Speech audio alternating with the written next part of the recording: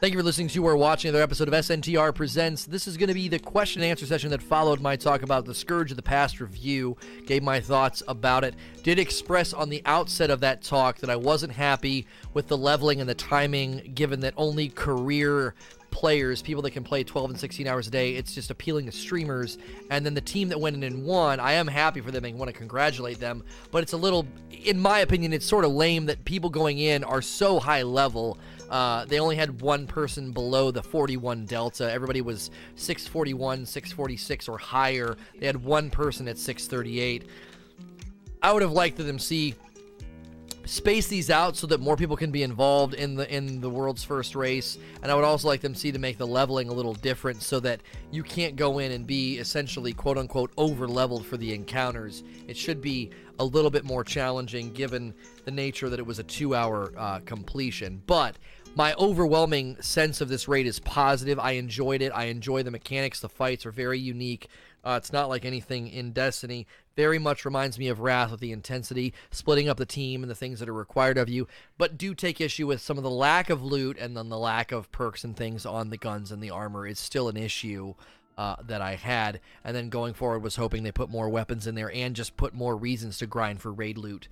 Maybe a currency to re-roll the gear like they did in Wrath. Things like that. So let's just jump right here into the questions. Fat Hotshot with the first question. Do you think the raid should have had another encounter? I love it, but it felt like another encounter for loot. Well, my concern about the lack of loot is just that. I mean, I said that a little bit ago. It's like one of the reasons it seems like maybe they didn't put much loot in there is because there's only so many encounters. And then if you split up the loot too much, you're going to end up with, I can't get the gun because there's multiple chances for multiple things in each encounter, and then that makes it more painful. I don't think people would complain, though. I mean, obviously, if you're going for the shotgun and you keep getting an auto rifle every week, there's no auto rifle, but let's just imagine that there was, right? Then I could definitely see people saying that, well, I like that there's less loot because then it funnels the loot pool better so that I can have better chances at the things that I want. I'm not sure if that's the right reason to limit the loot pool, and as you're saying, if there was just one more encounter, they could give us more loot. I don't know how they could make another encounter. It's a decent-sized raid. As I argued, I don't know if I put this in my talk. I might have put this in between. I think when you compare it to Wrath of the Machine, I think it stacks up, given that some of Wrath is very, very simple. For example, first phase of Axis and first phase of Vosik, all of that is just extremely basic. And I think I think Wrath loses a little bit of points there in the race, just given that first phase of Vosik and first phase of Axis is very simple. The first opener encounter to this raid and then the opening encounter to the final boss fight with the tanks, I think are far more fun and complex. And so I think this stacks up to Wrath and is very, very fun. Now, I think Wrath needed one more encounter. I've always said I felt like the siege engine should have went down into the water and we should have had to fight it. Again, all Siva-ified. That was a missed opportunity. The front side of that tank just looks so cool. That was a bit of a missed opportunity. But another encounter would have been nice. I honestly felt like a real easy thing they could have done, given how fun the opening city is. I think once you unlocked the way forward, it would have been really nice if they would have said, oh, hey, now there's a boss fight. And the boss fight could have had those guys coming out with the chest thing that you have to do, because I love that. I love that mechanic. I think that little saucy fight with that guy is so neat, how you kind of have to navigate that as a team. One person goes in, draws the aggro, generally tries to get him to spin around, and then after you get him to spin around, you got to shoot him in the front and the back. Some people try to melee, but again, the stunning thing, you can't really get close to him for like an easy melee. And I like that. I think they did really, really cool things with it. It'd have been cool if you had to kill those guys to get the balls and then throw the balls at the boss. And I know people are like, that's a recycled mechanic. That would have been a kind of a cool ender of, hey, you summon the city's, protector or something, or the the city's gate lord, and then he would have tried to keep you out. And that could have been another chance at drops. You know, you complete that first thing, and then a big giant gate opens, and out he comes. And then again, then you're having to do the same thing, right? You're splitting the team up. You got one guy up top saying, oh, the guys are coming out over here. You know, you're going to have to go and get the things, and you got to ride, you know, sparrows and clear the ads, and then get there and throw the things at him and take his shield down. That could have been a really intense fight that would have been a lot of fun. I don't think it would have been all that complex either. Just given the nature that they've done stuff like that before, it could have been pretty good. But it's always easy on hindsight to say Bungie could have done more. This would have been a really cool idea. That's really easy for me to do from the sidelines. I don't know how crunch time looked on this raid. It's pretty substantive, given we just got a raid in the Last Wish that is enormous and extremely complex. Last Wish probably one of the most complex raids in all of Destiny. Probably another reason to be frustrated by the Riven Cheese, honestly, given that it's the most complex fight we've ever really been faced with, and nobody's actually engaging with it. So, but given that, you know, how big Last Wish was, I'll give him a little bit of a pass on the size of Scourge, Scourge of the Past. I'll give him a little bit of a pass, just because, you know, it could have been a lot smaller. They could have just given us another raid layer, and they could have completely cut out sections of this and literally just gave us. Honestly, they could have, if it was exactly like the other raid layers with respect to size, then you could have just said, here's a race on your sparrows and the 2 encounters at the end. And it would have been basically the exact same size as Eater of Worlds. I'm going to try and get 14 headshots before we kill this boss. I don't know if I'm going to be able to do it.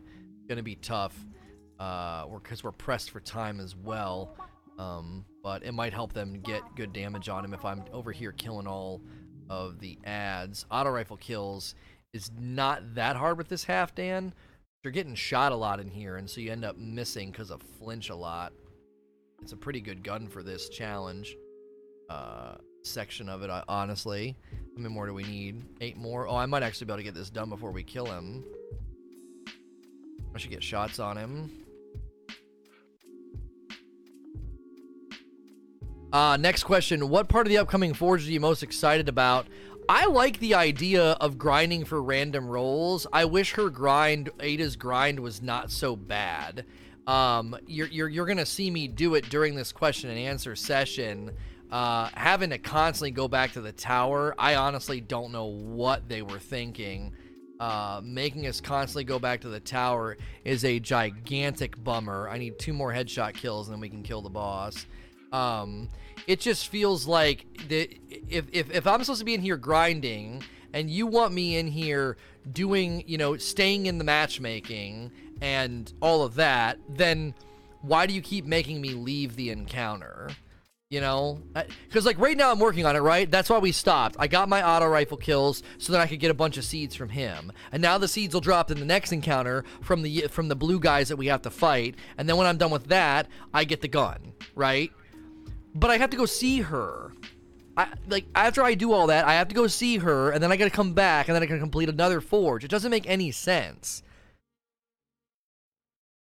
Like, I do the thing, I get the seeds, I do the forge, that gives me the gun, right? Why am I getting the headshot kills, getting the seeds, and then, oh, hey, you have to do the forge? But in between getting the seeds and doing the forge, you have to go talk to her. You're going to go all the way to the tower. You're going to leave the forge and go to the tower for her to say, oh, hey, thanks for coming here. Go back to the forge. That's not needed. It's not needed. Just remove a step, for Pete's sakes. I get these 10 seeds, and then here's the other problem, right? I'm in here with my buds. I get these 10 seeds, and guess what I'm going to go do? I'm going to go to the tower to try to get the thing, and then I'm going to try and rejoin them, and I can't. Because they don't have a firewalled instance version of it. It automatically puts people in here So my spot will get taken by somebody. Now that's good. You want matchmaking to be fast, but if we could come in here and do a firewall instance, it wouldn't be as bad. Because I could be like, no big deal, guys. We're about halfway through the forge. I got all the seeds I needed. Now I'm going to go to the tower. I'm going to get the thing. I'm going to come back. And by the time I come back, you guys are going to be done. Now, obviously, if you're working on it with your buds and everybody gets to that step at the exact same time, you got to take turns going to the tower, and hopefully you don't fail the instance in that time where you're leaving 2 people and then boomeranging back. It just feels completely unnecessary. It feels completely unnecessary. So I think it could be a great grind. I think the opportunity for random perks and random rolls is always exciting. And I know people looking for optimum builds are probably going to say there's not enough good new perks. But I would say that's subjective to the player. And I think a lot of players are probably going to come in here and really enjoy going for, it's a good and a fun weapon grind. But I'm worried that people are going to get sick of going back to the tower and they're just going to say, I don't really care enough to do this. Contain the grind within the forge. Like, if I could just keep the other thing too, if I could just keep the frames in my inventory, right? And then whenever I want to do one, I just charge it up with the modulus reports. I just charge them up. Well, if I do that, then I don't ever have to leave the forge. I'm here, modulus reports are dropping, I'm using the modulus reports to charge up, my next key, my next thing, and then I just keep going. I think that'd be a really cool way of doing it. Jimmy can't play. Do you think Last Wish is going to continue to satisfy big raid appetite going forward for these DLCs? Or do you think it will fade into irrelevancy? I don't think, if you want my honest opinion, I don't think people enjoy Last Wish raid that much. I think on the outset, it set a really bad precedent. I think people were really annoyed with the delta scaling. They went in there with their buds week 1, and it was just like, we can't get anything done. This is freaking stupid. RNG made it to where people couldn't get leveled, so they went in and were weak. And they're probably remembering all those times that they went to the tower with a prime engram and didn't get the thing they needed. While then, it adds insult to injury, right? It's like, we're too weak to do the encounter. We want to do the encounter. We've been dedicated to leveling, and every time we tried to level, we couldn't. So I think Last Wish left a bad taste in people's mouths. Also, people just freaking cheese it anyway, right? And we're so strong, it's just like, well, just strong arm your way through the whole thing, and then cluster bomb Riven. The best encounters are Riven in the vault, but if you bypass if you bypass Riven's mechanics, all you're really left with is Riven. Morgeth is just super, super easy, and because of Whisper. And then you can strong arm your way through Kali. You can strong arm your way through Riven. Shuro-Chi is really good. I at least like at Shuro-Chi. You can't just ham fist your way through that. You've got to satisfy the mechanics. I like that aspect of that encounter. That I think is good. We need more encounters that cannot be cheesed. I think that's a thing that's necessary, which is why I really like the last boss fight in this raid. Amish Milkman, do you think that with the new weapon mods, there might be raid-specific mods drop in the future content? Well, they brought back raid-specific mods again, but they're fallen in nature this time. So if you remember, there are some of those mods inside of Last Wish. Taken armaments, taken barriers, stuff like that. Those drop, and then you can put those on your armor and feel stronger in the raid, but they're only for Taken. So they're like, we don't want to limit player freedom, and I'm like, yeah, but you're going to give me mods that if I put on my gear, the gear then feels stupid outside the raid if I'm not fighting Taken. So an extra slot for raid mods would be good on raid gear, or just an intrinsic perk. And now we're faced with the problem of being here, and I need to return to Ada instead of finishing the forge. I'm already here and can finish the forge, but if I leave, I'll lose my place. I'll lose my slot with my team. So just a not the best structure for a grind, in my opinion.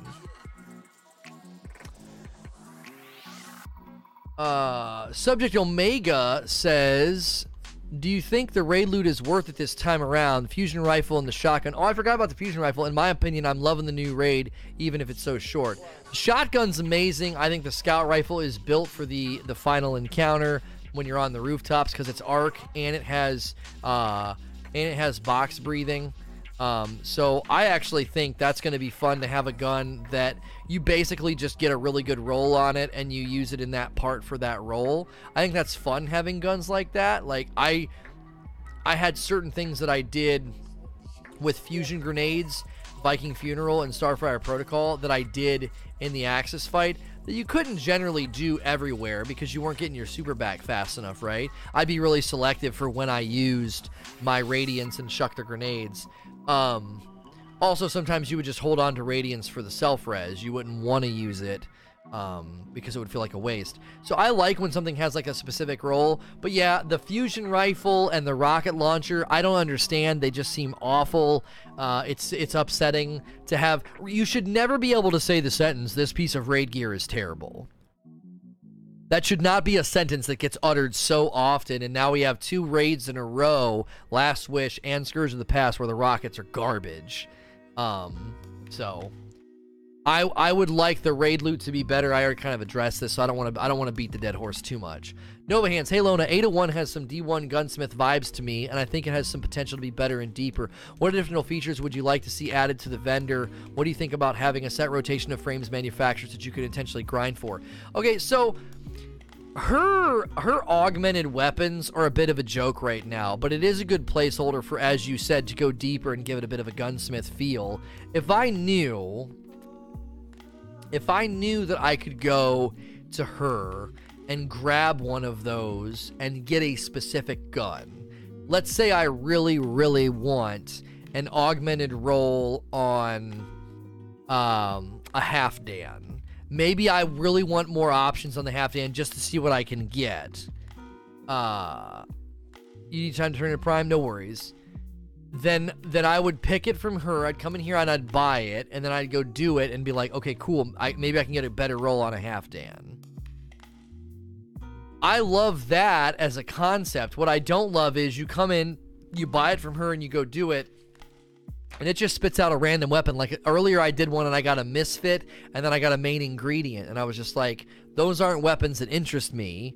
So even if I get the gun, if they didn't cost Modulus reports, I could see maybe being worth it. But since they cost 4 Modulus reports, it costs 6 to buy this thing. You know? Maybe up the cost and I can pick specifically what gun I want or something. I don't know. I think they could go further with it to give players more intentionality, because I think people are going to run it. And if you're not paying close attention, you're going to be like, why is this an augmented weapon? It doesn't look any different. Unless you're paying really close attention, you're going to say, this is no different. This is stupid.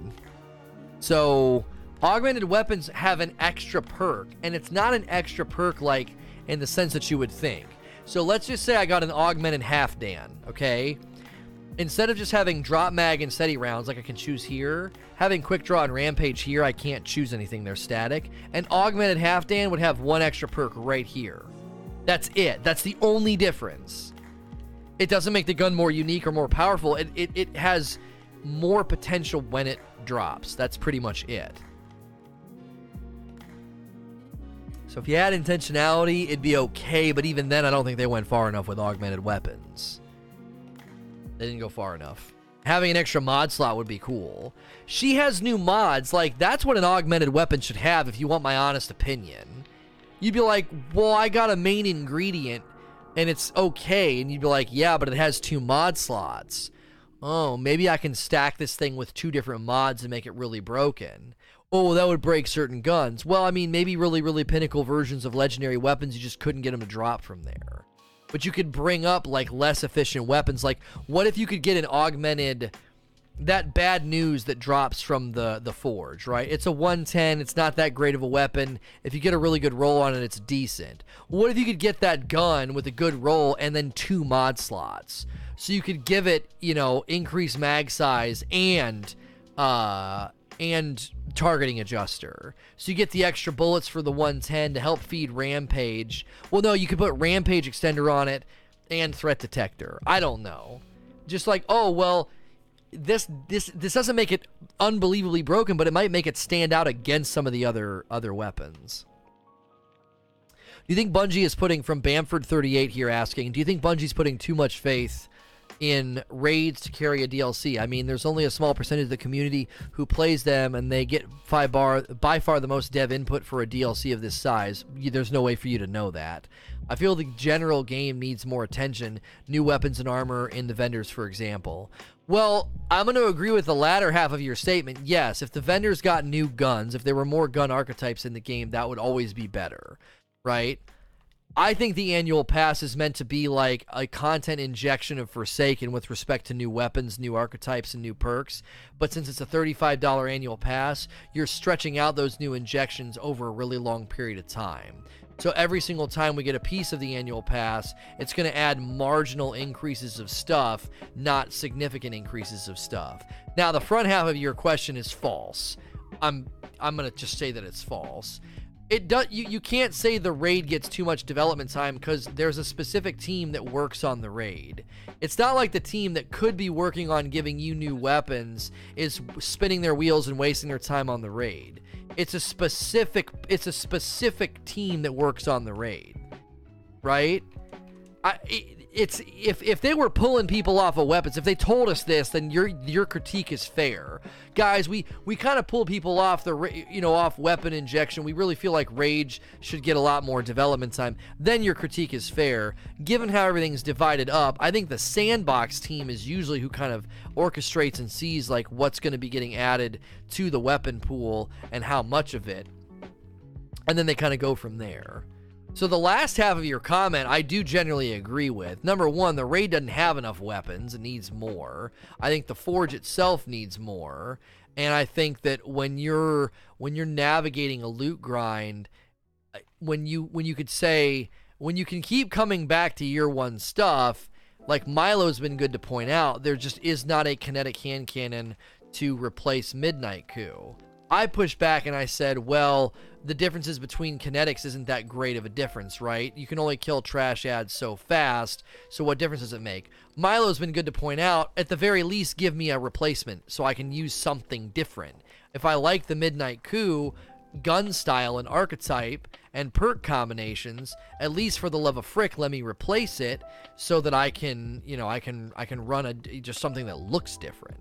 I agree with that, and I think your question kind of gets at that, and I would love to see more. We may have to temper our expectations and just expect that by the time Penumbra lands in the summer of next year, maybe then all year one weapons will be replaced because we're fully complete with year two. Like, if you think about it like that, like the way that they've structured this, the annual pass is basically meant to be the delivery of year two. And if that's the case, then you're not going to get all the replacements of the year one gear until you get to the end of year two. Forsaken in the annual pass ushers in year two.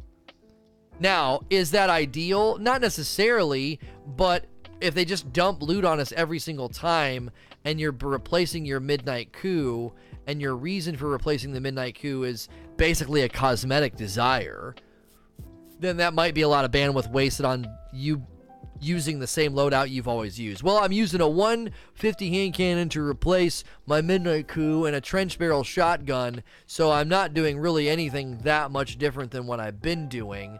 I use that at the absolute worst possible time. And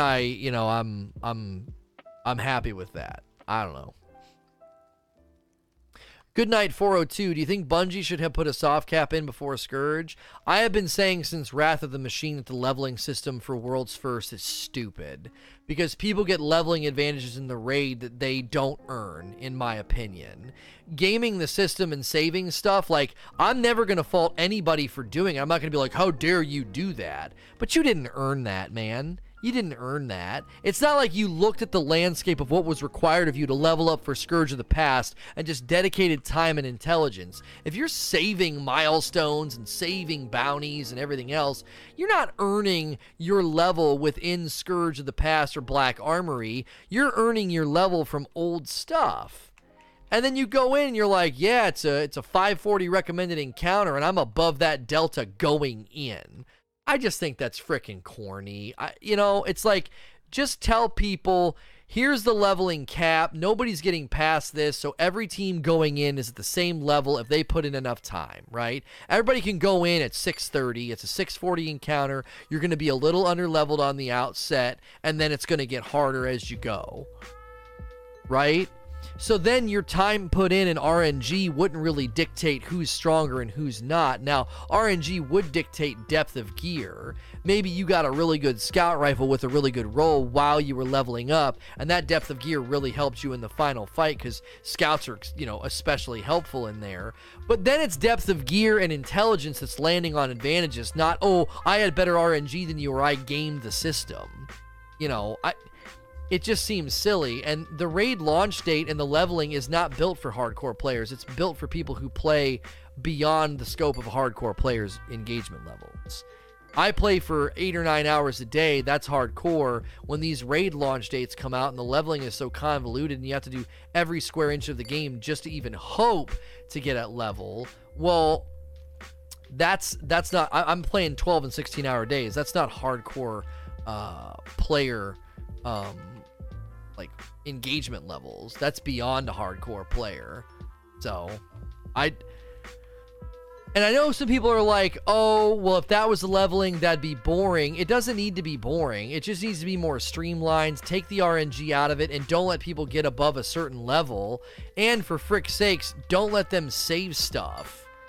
If you're turning in stuff from the previous season, it should just all be level capped at that previous level cap. Every time. I don't understand why that's not a thing. I don't get that. I did it again right at the buzzer. But at least I got some super back. How do you feel about the forges so far being both mechanically the same? If we're meant to grind the forges, it would be nice if they weren't copy and paste with a different paint job.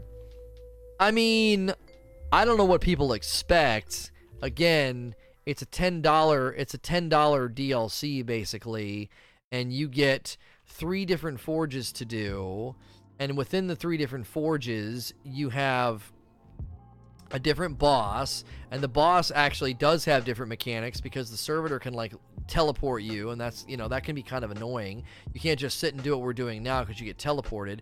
Whisper is still pretty much king because of ammo economy. If you're patient and dig in and land good shots in the servitor, the ammo economy is worth it. But I think it's fine. I mean, most other games that do a $10 DLC, I don't think would give you as much as we got. I don't think you'd get nearly as much as we got. I think you'd get quite a bit less, actually. That's a 600 RPM with snapshot, rangefinder, and ricochet rounds. I don't know. That might be decent in Crucible. This has got stability, quick draw, kill clip. I think if you're going to use that gun, you want the shield buster, some of the cool, unique shield buster perks to land on it instead of that. DJ May. Oh, but to go back to this question, I think for $10, the fact that we're getting 3 forges and a raid and all the loot that comes with it, I don't really think we can look at it and say this isn't enough. I don't know, man. To me, it's like the forge functions as a strike. It's just not linear. There's waves of enemies. There's mechanics. There's a boss. What do you do differently in strikes? You don't do anything differently in strikes. Well, the thing you do differently in strikes is you don't frickin' kill anything. You just run past all the enemies, right? That's not anything. That's not anything significant that they're adding to the game. You play the strike once or twice, then you don't even kill anything. You just run past everything. I think the forges are fine. I think the grind should be more streamlined so you don't have to do what I'm doing right now. Going back to the tower twice for every weapon reforging is stupid. DJ May 88. How do you feel about adding ammo crates in the forge, which can be available only at the start and in between rounds? Yeah, something would be nice. Either a rally flag at the beginning or ammo boxes would be good too. Kind of the ammo boxes on the walls like they have in Gambit. Maybe something like that would be good. And as Enviro saying in chat, I wonder if they playtest this content. I don't understand how some of it's put together. I think if you're prioritizing buckshot content, like boom, just like let's give them lots of little pieces of content, I think quality control is going to go down a little bit because it's not a precise sniper delivery of content. Here is a raid, here is how it works, here's the mechanics, etc. When you do Forge or the Forge grind, it's almost like buckshot content. It's not precise, so some of it does feel like it needs quality adjustments for the experience of grinding. Melodic Gamer, do you think the raid weapons are worth grinding for? Not saying that the weapons are bad, but I miss the uniqueness of raid weapons like Genesis Chain. Do you think Bungie should make the curated roles more unique and exclusive? Yeah, I mean, I think sometimes you guys, I'm not saying that's what this question does. You're literally just feeding me back my own words. Like, I said that during the talk, and I've also said it this morning, and I've also said it in previous talks. Maybe you've just never heard me say it, but I feel like I've been very, very, very consistent in saying that curated roles are the perfect example and opportunity for them to do unique perks, and curated roles on raid weapons. I said this about the Last Wish and the current raid. If you do curated roles on those guns, they should have unique perks. So, like, I've said this enough times, I don't feel like this question has to be asked. Maybe you just have missed the numerous times I've said it and you're really unlucky, but I've said this many times. To answer your initial question, yes, I do think the raid weapons are worth it. I think they're cool, and I think they can roll with perks that make them worthy of use. The scout rifle in the end fight, and then the shotgun.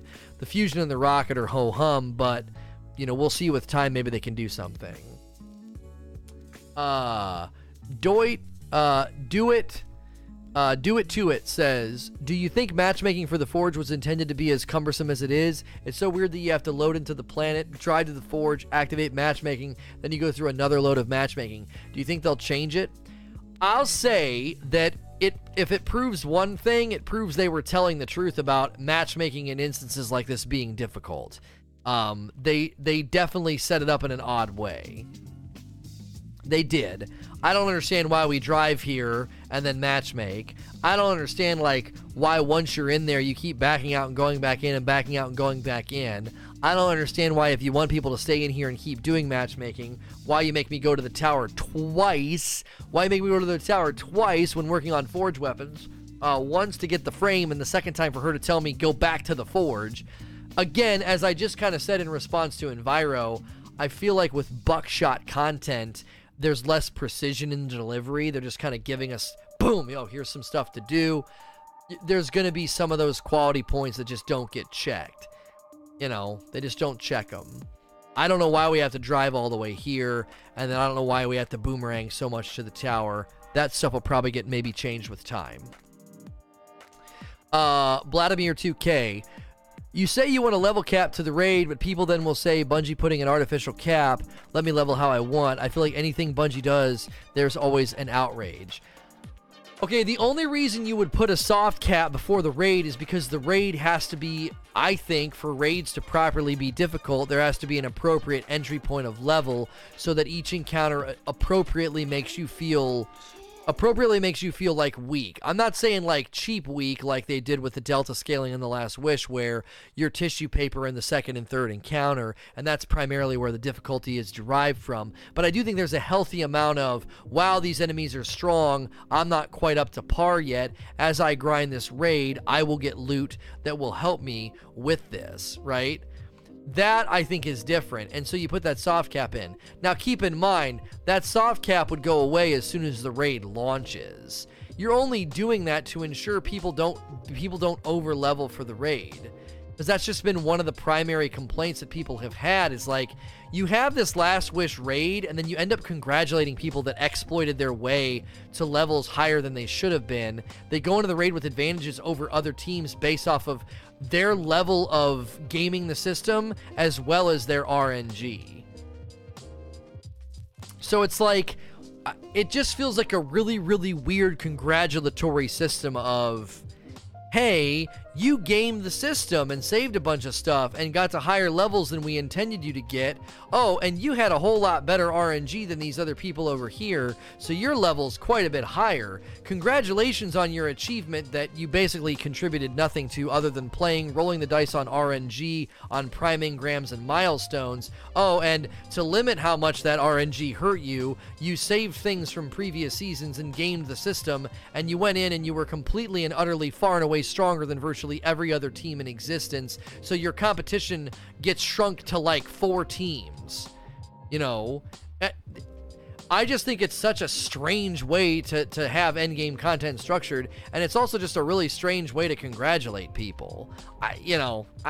Nobody has done anything wrong, so I'm not like calling out teams, I'm calling out Bungie. Like, structure the content in a way where you're not congratulating teams that have what could be described and constituted as unfair advantages based off of leveling and exploits. Like, I don't really know. If I was a developer, I would not want to be congratulating people for beating my content who basically kind of cheese their way to be over-leveled, and then other people that they're competing against didn't have a chance to do that, didn't know they could do that, or had bad RNG. If you get bad RNG, man, it will screw your ability to progress. It will. You know? Like, if you're a team with a guy who got screwed and he keeps dying and it's really hurting your efficiency and you get 2nd or 3rd place, that's like a bit of a bummer. If I saw a team win that was at the delta of the raid, and I knew they did exploits, and I knew they did, like, you know, oh, I saved all this stuff, and I knew they did all of this to get an advantage over my team, I'd be kind of like, well, that's lame. Yeah, like Clyde gets 20 weapons in a row, and like any team he's on, he's then a bit of a downer on. It's like, well, he's pulling his team down. You keep dying. So that's why I think a soft cap's just the answer to this problem. More intentionality over leveling, and then just a soft cap. Now, obviously, the teams that game the system and are in top contention every time, they don't like anybody saying this because it doesn't serve their aims. So keep that in mind when directory leaders are defending things that are good for them and not good for you. If it's good for them and not good for you, then call a spade and be like, you're not really arguing for the good of the game. You're arguing for the good of your channel and your relevancy during the raid, right? Just call a spade, and there ain't nothing wrong with that. Man, this is really good for me as a streamer. This is really good for me as a hardcore player. Keep in mind, I'm one of those directory leaders who gets to sit top 5 the week leading up to the raid, and day of raid, I get to sit up at the top with great viewership and tons of people clicking and checking out what we're doing and then coming back later in the day once it's been beat and stuff. Like, keep in mind, this system benefits Lono, and Lono can still say, I don't like this system. It's not exactly a fair race, and it's also, I don't think, a good look for the community in general.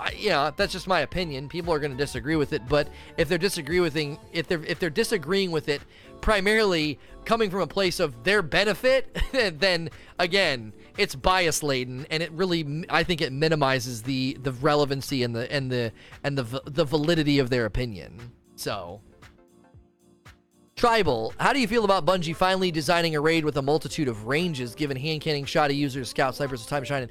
I love it. I absolutely love that final encounter. I think that space is so cool. Oh, it's so cool. I've not felt like that since, honestly, we've not felt like that since King's Fall, where enemies are really far away and they're pesky. If you remember, like, the Knights at Totems, oh my gosh. The Knights at Totems were a freaking headache, but it was a cool pain point.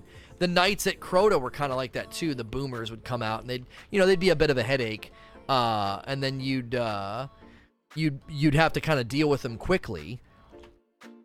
But I love it. I love going in there. Like, running a sniper and a shotgun was such a weird way to play, but it was cool, because that's the other thing that's cool. They don't just let you camp out on a building and just easily pick things apart. Like, you can get owned by a catch showing up and a captain showing up, and you're like, I just got wrecked because I didn't have, I didn't have shotgun ammo. I love it. I think it's a really cool environment. I think they need to do more environments like that where the pain is varied with respect to range efficiency. Zimdars24 says, what are your thoughts on powerful bounties that are saved for new DLC to drop an updated 650 power level rather than 600 and are completed at? Yeah, I mean, I just went on a full-on, basically a rant about this. Old stuff should get capped. It just should. The game should see and classify and say, okay, you're turning in a bounty from the old level cap. It instantly gets capped, okay? Every bounty in the game right now that can give you a powerful reward, every single one of them should be marked. It should be marked with a 650 power cap. It just should. And that way, if people before, Season of the Drifter happens and before Joker's Wildlands, if they're saving all these bounties, ain't gonna do jack squat for them. It's just gonna drop a bunch of stuff at 650. That's exactly how it should work. Ooh, I haven't got the grenade launcher yet from here. Ooh, a Spike Nade Snapshot Rampage. That might actually be kind of fun. I'm gonna keep that. And it's got Velocity Masterwork on it. I think this is a cool looking gun. I really do. I like the look and feel of these Forge guns, and Spike Nades I think have a place. They should maybe buff grenade launchers against bosses in general. Not a global buff, but against bosses. And then Spike Nades. I know James Work likes to use grenade launchers with Spike Nades in certain spots of the game. Should they just auto turn in completed bounties when the season resets? Here's the thing. I don't want people to feel like they're getting ripped off. Because if you auto complete the bounties, they might not really be aware of like, where's my loot? Did I get loot? Where did it go? I think it's totally fine if you don't take them away and don't auto-complete them. Just let people complete them in the season and let it be a giant middle finger of like, haha, thought you were going to game the system this time, buddy. And again, I'm friends with Grenader Jake and love him. I'm not faulting him for taking advantage of loopholes. Like, that's what you should do if you're trying to maximize power, but I'm thinking that Bungie can be like, no, you're not doing that this time, buddy. You're going to level just like everybody else is going to level. You're going to have to navigate existing milestones and existing content and use those drops. Now, I still think, I'm going to say all this, I still think the leveling in general needs work with respect to intentionality. I think milestones should tell you ahead of time what you're getting from them, which the Ada milestone does. It tells you you're getting armor. If every milestone told you what you were getting, you would do guns first, armor second, and then you would pivot between them. And an intelligent player and intelligent pivots would get good leveling, right? And then you pass the guns back to the next player. And then as soon as you pass the guns to the next player, guess what you're going to start with? All the milestones that drop armor. And then you're going to pivot, and then you're going to pivot back and pivot back. I know when I say pivot, everybody thinks of Friends and Ross going, pivot, pivot. I know everybody thinks of that when I say pivot. And if you didn't think of that, now you get to think of Ross saying pivot every time I say pivot. I just said pivot a lot. I think that intentionality would be really good. Now, you could still get screwed and need a bond and get a helmet, but at the very least, it would add some intentionality. So the level of screwedness would go down, right? Well, I needed a helmet and I got gauntlets, but at least it's giving me intentionality. I have X number of armor drops left on milestones. Now, Bungie could put low-level smart RNG in to prefer your lower items getting replaced and not prefer, like, put rules against the, if you have a really, really high helmet, it's a low chance of drop. So again, you're still having those really good moments of elation where my lowest item right now is gauntlets. I really need gauntlets, and you get gauntlets, and then that's really exciting, right? I think those moments are important to have, but I don't think the moments of, I can't freaking believe I just got another gun, my 8th gun in a row, this is screwing my ability to level up. So keep in mind, when I say all these things about not being able to save bounties and not being able to do certain things, keep in mind, I still think players deserve more intentionality, so maybe they wouldn't feel so motivated to game the system, because they know the system's ability to completely and utterly screw them in leveling up. Now, I know people are like, the game needs to be able to screw you and not give you what you want. That makes it more satisfying when you do get what you want. I think RNG and being withholding with what a player wants has its place in the game. I don't think it has its place in leveling. I think it more adequately belongs in, you didn't get the 1K voices, haha, suck it. You didn't get the role you wanted on your Warden's Law, haha, suck it. I think that's where you can have players feeling like the game's kind of screwing them, and then they go back for more. With respect to leveling, I don't think that's the time nor the place to make somebody feel like the game is giving them the finger, because leveling is the gateway between them getting into endgame content. So it just doesn't make sense. It just doesn't make sense to have it there. It makes better sense to have it tied to loot, in my opinion. Gwen's First Night says, I heard that we will get no raid next season. What do you think about this? It makes perfectly good sense. We got 2 raid layers after Leviathan, and we're going to get 2 raids after Last Wish, and that's more raid deliverables than we ever got in D1. And so I am completely and utterly fine with it. I just think that people need to remember it's drip feed content, and if you want good raids take time. So, you know, Season of the Drifter is not meant to be a raid injection. It doesn't have a raid, and I'm 100% okay with that. And again, if they gave us one every time and then they had to split development between the 3 and they all got shortchanged accordingly, then the gamers don't benefit from that. Grizzlepup says, do you think that Destiny needs some form of bad luck protection in terms of power drops like Diablo has, where there's a larger chance of something that's lower in your power slot to drop? Right, I just touched on this. Yes, 100%. I just touched on this. Give me intentionality of like what I'm going to get. And each week the milestones can rotate. So I would still get funneled into content I don't want to go into, but at the very least, if you're telling me I'm going to get armor from the Crucible, you know what I would do first? When I have all my armor is lower, I would do Crucible first. And after I did the Crucible, I would be like, okay, now if I get screwed by RNG and I get a helmet, and I don't need a helmet, but I need gauntlets, number 1, again, at least I'm getting armor. But number 2, I'm not going into content I hate and then getting screwed. Doing an hour to an hour and a half of Crucible, depending on how fast the games go, and then getting a gun when you do not need a gun at all, the guns drop below your power level, that is absolutely infuriating. Like, it is infuriating. Because the only reason I'm even going in there is because I want something to help me and I'm not being helped. Like, that's high levels of frustration, in my opinion. You're making me go in. You're not making me. People are like, you don't have to, but it's like, well, that's my only option if I want to level up. I'm going to run out of milestones, you know? Again, player intentionality combined with some bad luck protection would be absolutely wonderful. And then I don't think people would complain like, oh, you didn't let me save all my bounties from last season. Well, you won't need them. Maytrick says, I feel like the raid needs one more boss fight to be perfect. It definitely has the best boss fight of any raid. So far, from the massive arena to the damage mechanics. I thought I just had to hold that. Sparrow encounter is cool, but mostly just a gimmick. Wouldn't even consider that part of the encounter. Yeah, I kind of wish that the Sparrow encounter, again, I said this earlier, if there was a boss fight in between the opener and the Sparrow encounter, like, just the opener ending with the boss fight would be cool, because you still have to use the map and, like, go get the guys and get the balls and then throw them at the boss and take his shield down.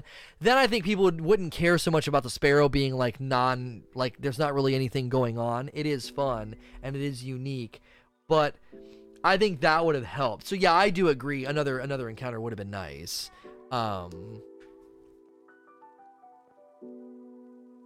Tribal says, what is your opinion on tethered mechanic to the final boss? I like that Bungie is rewarding teams that do the mechanic correctly without punishing with a wipe to those who don't. I love that it's not a damage cycle that consists of everybody stand in a well and bake. Everybody stand in a well and use clusters. Everybody go do this because the boss is standing still. It's like, no. Yeah, he's standing still and it's a damage phase, and he kind of moves so that sometimes you'll miss your crits. Like, I think they did that as a troll, and I like that. But I love that, similar to the Axis fight, if I master mechanics, my efficiency goes up. Like, I love that. I think that's a really, really cool thing.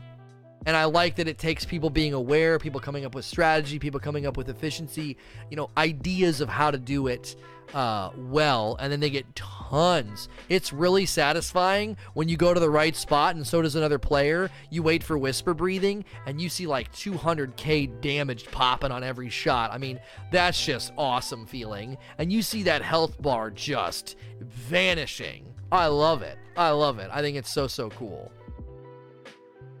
Azuma Kazuma says, what if the Forge dropped keys that you could farm away at a rate of 3 or 4 a week per account and use the keys in the raid for randomly rolled weapons? Avatronics with 2 years of subs, welcome back. Let me turn alerts back on since we are in Q&A. Thank you so much. And Mitso Bar, a little while ago, about an hour actually. I'm so sorry, I missed some subs here. Smigmoidal Wheel with a Prime sub, and Mitso Bar with 28 months, and then 2 years for Avatronics. Congratulations on the 2-year badge. Avatronics. I like somebody's idea earlier about what if there was a currency in the raid or in the Forge and there was an extra chest like at Wrath. You remember the extra chest you could open if you wanted for a chance at extra drops? That'd be a great way for Bungie to put more weapons in the raid. Let us have these 4 weapons for a month and then do something called like Forge Initiative, you know what I'm saying? And they could say, listen, there are now new weapons in the raid, but you have to run the Forge to get keys, and you get those keys, you go into the raid, and you can open up these extra chests for new weapons that are inspired by both the raid and the Forge and have unique perks. That could be really cool. I love that idea. I completely forgot about being able to open up extra chests in Wrath. I completely forgot about that. So I love the idea. Next question from SoulCube1982. Seriously, when they fix the matchmaking in Gambit, when will they fix the matchmaking in Gambit? It's stupid that you start so often in a 1v4, 2v4. Wouldn't it be cool adding a clan mode for Gambit, as well as so that randoms don't face clans the whole time, especially when you get no points for a loss? Okay, well, for starters, 1v4s and 2v4s, I've never seen that. Right? And if you're getting 1v4s and 2v4s, maybe time of day is bad for your region or something. I don't know. If you start trying to segment matchmaking so that you don't face clans or you don't face 4 stacks, you're going to sit in matchmaking for forever. You do not want to fragment the player base with matchmaking, like, limitations. People are like, give me solo queue. Listen, if you put solo queue in there for Gambit, people running 2 stacks and 3 stacks in Gambit and even 4 stacks are going to sit in matchmaking for forever. Little cat cameo for you guys. I don't know the solution. You're going into a game mode that requires team synergy without a team. What's Bungie supposed to do? And listen, I say the same thing. When I'm solo, I'm doing bounties and I'm getting the frick out of there. I do my bounties and I get out. I'm only in there for the drops. And I know that compounds the problem, right? How many people are solo queuing and they don't give a rip about strategy? They're trying to get a 15 moat, bank. They're trying to get a medium moat banked. They're trying to get their breakneck, and they don't give 2 flying fricks about winning because they're only working on bounties. They're only working on the milestone. So there's so many, as we call them, dumb blueberries in the mix that aren't even trying. They don't have a reason to. Number one, it's slightly demoralizing to play against the stack, so that might be why they're not trying. But they also aren't trying because they're just like, I'm just working on the milestones and the bounties, and they get out. It compounds the problem. It's just a game. That doesn't say anything, though. You can say it's just a game all you want. You can say that it's just a game that anytime anybody voices any frustration or critique, that's a non-statement, that you're not stating anything. It's just a game would be like saying it's just a gun, right? Oh, well, I really, really like this roll on this gun, or I really, really don't like this roll on this gun. If someone's critiquing a gun's value and saying it's not that good, but it's just a gun, that doesn't actually do anything to the discussion. You're not adding anything. It's just a game, right? And people would like it to be enjoyable. I would say it's just a game is an argument in favor of making it more enjoyable than it is now, because that's what games are for. Games are for enjoyment. So I don't know the solution for Gambit. I think part of the problem is it's a 4-man encounter, and I think it's a lot harder. It's a lot harder to match people who are solo and have them have a good experience. I think when it's 6s, when you go into 6s, you got more mixture on a 6-man team, right? There's a 2 spot, a 3 spot, and then a solo, right? There's a 2 spot, a 2 spot, and 2 solos. Mathematically, there's more freedom with team construction when there's 6 people. 4 is just tough, right? And the minute you try to match people who are by themselves only against people who are by themselves, then people who need filler on their team because they're a double or a triple, they're never going to get anybody to fill their team. And those are things I think that just work against people having a good time. And again, I don't know the solution, because you're going into a team environment without a team. That's just going to lend itself to frustration. And I think a lot of people have just resolved that when they solo queue Gambit, they're just going to go in, get their bounties, and get the frick out. And that leads to more frustration for the people who are solo queuing and trying to win, because they're like, do any of you even care about, playing intelligently? You know what I mean? It just compounds the problem. It makes it worse. It makes it worse. So...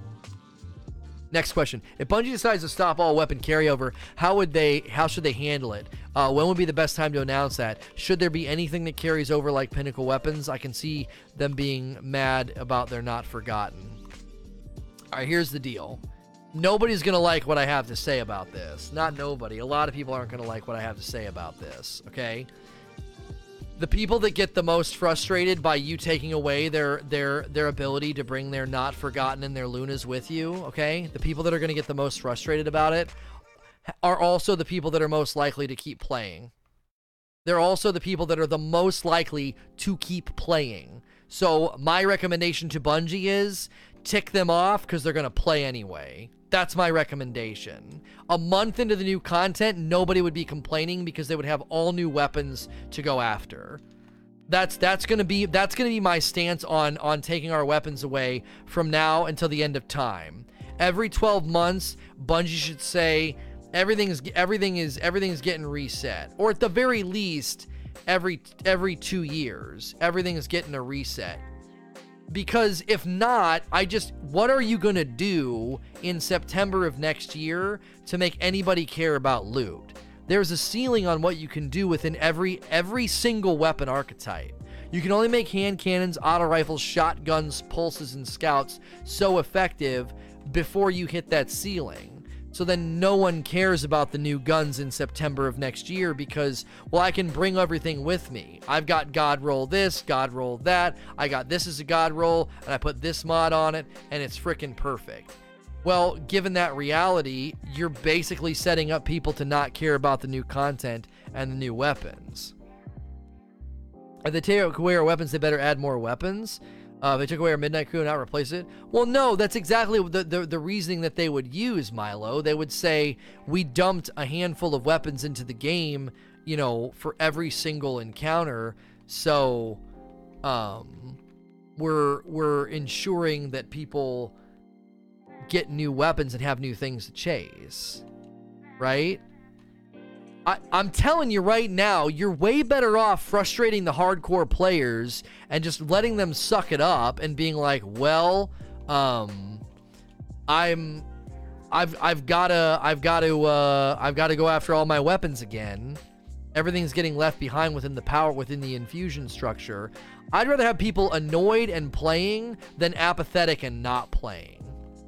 You know what I mean? Like, if you just keep letting us bring our weapons forward, eventually I think people just sort of shrug the content off. They're like, what's it matter? I already have all the best gear. This new gear just looks different. Now, I know some people would push back and say, yeah, but it would be fun to go into the new raid and get all the new guns and have everything look different. But I don't know. I think the varnish on that wears off very, very quickly. I think the varnish on that wears off super fast. D the 5 says, With Bungie skipping the new raid experience with the Season of the Drifter, do you think the final pass will have a bigger raid than Scourge? It looks like a return to Leviathan. No, it's not going to be bigger, and I'm going to tell you why. It's not going to be bigger. These are not meant to be big raid experiences. These are meant to be smaller raid experiences delivered in more rhythmic fashion. There will be a big raid delivered September of next year, more than likely, which means these raids in between will be smaller. Just because there's more time between now and Penumbra doesn't mean Penumbra is going to automatically be bigger. Yet that's a big jump in conclusion. I don't think so. I don't think so. Mac 2099. With all the different archetypes of guns, do you think they could swing even further and have multiple raid or forge drops, but with them being different gun types? Example, a 180 RPM hand cannon, a 110 hand cannon also. Well, I mean, if you're going to give me the choice, to have more or less weapons, well, then you better believe I'm always going to be like, yeah, put more weapons in the game. I would never say no to more weapons. To me, if you're giving me more, then give me more. Don't do this like, well, we added one gun, well, we added another gun, we added this gun. I think there's a lot of room. I think there's a ton of room for more weapons and more drops. I think the only problem with the raid, if they do more drops, you'd have to do the secondary chest thing like we talked about. Because let's say you're going for the shotgun. If there's more loot in the pool, your chances of getting the shotgun go down. So you need to be careful, like, what you wish for, unless they deliver it in a way that gives you more intentionality. That would be my thought on the map. Milky says, what would you think if Bungie set up a minimum power level requirement to get into the raid between launch and the first weekly reset, and then treat all players equal with regards to their power level when they play the raid? In other words, a 626 to get in, but whether you're 626 or 646, you're going to deal and receive the same amount of damage. I mean, this is actually a really smart solution, honestly. I don't know if they have the ability to do this nuance and adjustments within the way the game is built, but I would like this too. Like, if you know going into the raid, the only difference between you and the team in front of you, or the only difference between you and the team behind you, is depth of gear, intelligence, and strategy and skill. If that's the only differences, then I think that's a much better quote-unquote race. But if the team behind you, like nipping at your heels, has a level advantage, and you get to the final encounter, and because you're at a level disadvantage, you're dying way easier, and then they catch you, and then they're not dying, you just helped that team because you may have gotten in there, figured out the mechanics, kind of solved how it works, and then everybody goes to their chat once they get there, and basically it's not cheating, but like it's a form of cheating, right? It's an advantage. Nobody gets disqualified in my mind for getting information from chat. I would never try to argue that, but now they've caught you, and you've done work for them, so their chat can tell them, do this, this, this, in this order, and then they can do it with a higher level advantage, die less often, do more damage to the boss, and beat you, right? If you're both the exact same with respect to how fast you die and how much damage you do, them catching you and getting information from chat, sure, that's an advantage. But that advantage is not multiplied and magnified by the fact that they're also more powerful than you. Losing to a team that is stronger than you when you're close, like if it's close, I mean, if the team in second place was within minutes of the first team, and the first team wins, and then you look at their level differentials, and the team that wins has way more significant level advantages, I just don't know how you could just be like, yeah, it was a totally fair fight and a fair race. Like, they were at or above the delta for all the encounters and we weren't, and they beat us. Congratulations, I guess. You got to start ahead in the foot race. Like, that doesn't mean you're faster than me. If you start 10 feet further than me and beat me in a race, no one's going to say you're faster than me. They're going to be like, he had an advantage. Like, he was ahead of you. You know? I don't know. To me, that's why I haven't cared. This is again me circling around and kind of beating a dead horse. This is exactly why I haven't cared about the world's first race since Wrath. The only world's first race that was actually like that exciting and cool was the King's Fall world's first race. People went in with garbage gear, had no clue what the frick they were doing. Nobody navigated exploits to be higher level. None of that crap was going on. Everybody was basically at the same basic disadvantage. Rather, the machine comes out and there's the teams that beat it were over leveled and they did it really fast. It's just like this time around. Like, it's like Bungie doesn't care. It's just a marketing mechanic to them, and it's unfortunate. The raid team probably cares, but the corporate heads that are in charge of content delivery schedules and marketing plans, they basically use the raid as a marketing tool. It's not for the community. It's a commercial. It's a commercial for, I mean, think about it. When they advertised the raid, what did they do? Like it said, watch the raid here at twitch.tv/raid race or whatever the frick the name of it was. Or they just did it on Bungie's channel. I don't know. It might have been just twitch.tv/Bungie, but I don't know. Big Bear, great content. Always enjoy hanging out. Thank you so much for 4 months of subs. Welcome back. Morecat6, should Bungie give us a way to reroll anything about our guns? I'm personally in favor of being able to reroll Masterworks. Some friends think Masterworks and Perks. Thoughts? No, rerolling guns is a mistake. If you give me inroads to grind for the gun, that's me re-rolling it. You're not asking, honestly, for anything that the game doesn't already do. You're just turning it into something that becomes too mechanical in my mind. Like, if you want a better version roll on the auto rifle from the Forge, you do what I'm doing, and you run a loop, and then you get it to drop. That's not that far removed.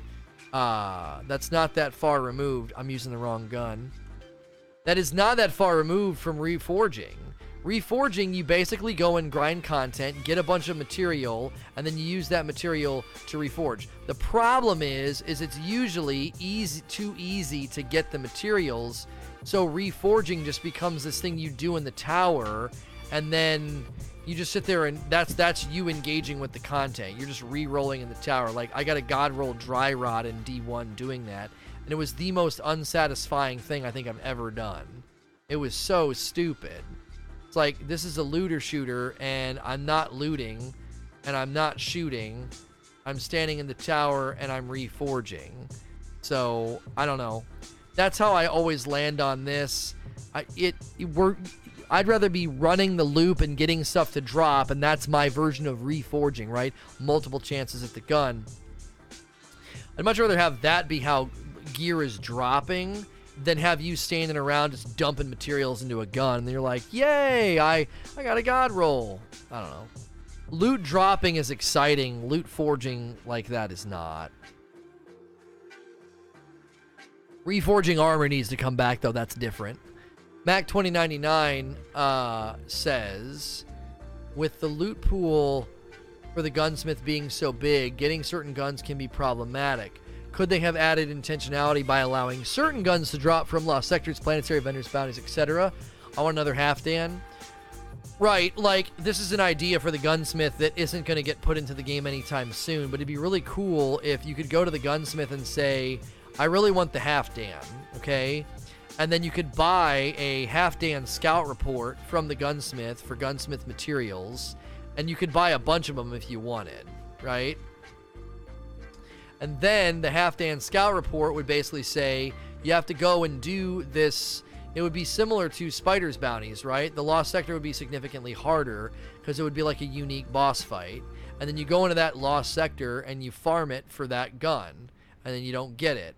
And then your next Halfdan scout report says, we got rumors of this gun being in this lost sector over here. And then you go and you farm for it. Still ties it to the gunsmith and his pool of influence, but it gives you, as the word that we become very fond of here, as you use it, and I say it all the time, it gives you that intentionality. That you want the gun. Instead of just material. Oh, thanks, another gun I have zero interest in. And then by the time you're out of materials, it's too late. Mac 2099, Could a way to fix leveling issues tied to RNG make some of the powerful drops one item that will buff an item up? For example, if I get a powerful item, I can then use it on my class item, which RNG uses to give to me. Of course, limiting 1 to 3 per week. I get a powerful item and put it in my class item. Oh, you're saying it's literally just like an item that drops, like it's like an infusion. It just basically says infuse any piece of gear. Right, I mean, you could make really, really hard, powerful rewards do that. That I'd be fine with. Because you could say, you know, this takes quite a while to get, you know, and it's going to let you, it's like a wild card for infusion, 1 to 3 per week. Yeah, because then you could say, like, right now, my cloak is killing me. It's 20 levels below everything, and it's just murdering my ability to get anything to drop higher. So, like, this guy's leveling next week could get completely shut down if I don't get a new cloak. He's just going to be completely and utterly stuck. And I just don't think that's how you want people to feel. I think you want people to feel like they have control over their leveling, but you can have that intermingled with RNG. I think it's possible. I think it's possible to have both, personally. I need 10 critical headshots with this auto rifle before we kill this boss. Cinco J, you think there will be a better raid style weapon for majors and bosses to use rather than Ikelos shotgun? I mean, the new shotgun that's kinetic is an Ikelos in the kinetic slot, so that enables you to use some of the cool new energy weapons we're getting, and then you just slap that bad boy on, and then that allows you to have a high rate of fire trench barrel shotgun in the game again. Now, my pushback's going to be, I would much rather the raid had dropped a stupid fusion rifle that's just really, really good, that is strong and rivals, Ikelos as a secondary weapon, both in how fast it fires and in the damage it can put out. That's why Ikelos has 2 advantages in its corner.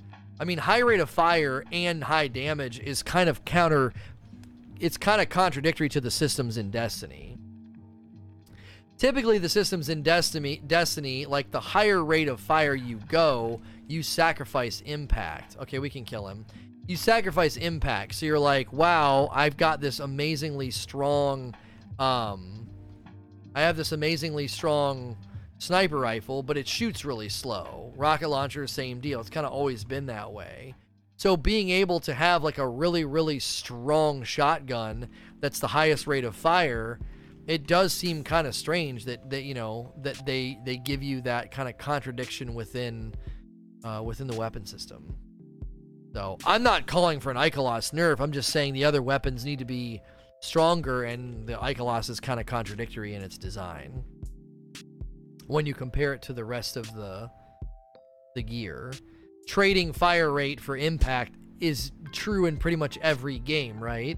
So in Fortnite, if you did the double barrel, that thing was like koom koom, and then you had to reload it. Well, that was a pain point, but the dadgum thing could one-shot, so that was your trade-off. Now, I think they vaulted it because it was a problematic weapon, but you get the point. Morecat, what if the augmented gave a random weapon with a third perk instead of a third option? A third perk instead of a third option. I think what you mean is like an extra perk, a 4th perk. There already is 3 perks. Augmented weapons should have 2 mod slots, like, personally. So you would say, hey, those new mods that she's put in the game? Yeah, you could put that Rampage extender on your breakneck, and that's probably one of the best places to put it. But if you farm for an augmented weapon, you could get another auto rifle that you could put counterbalance and Rampage extender on, and arguably it wouldn't be better than the breakneck, but if it was your favorite auto rifle, maybe with that combination it could rival those other weapons. Well, that would make those weapons stand out. Now they're kind of easy to come by, so you don't want to make augmented weapons too strong. It's just a silly little bounty. But man, oh man, if those things are supposed to stand out, I think a lot of people are probably going to wonder what it even is. Like, why is this called an augmented weapon? Like, if you're not paying attention, it doesn't make any sense. Like, you've got to really be kind of tuned into what's going on. Be like, oh, there's an extra perk. Because when I got one to drop and somebody else that I was playing with got one to drop, we were like, we don't get it. What is this? And somebody was like, oh, it has an extra perk.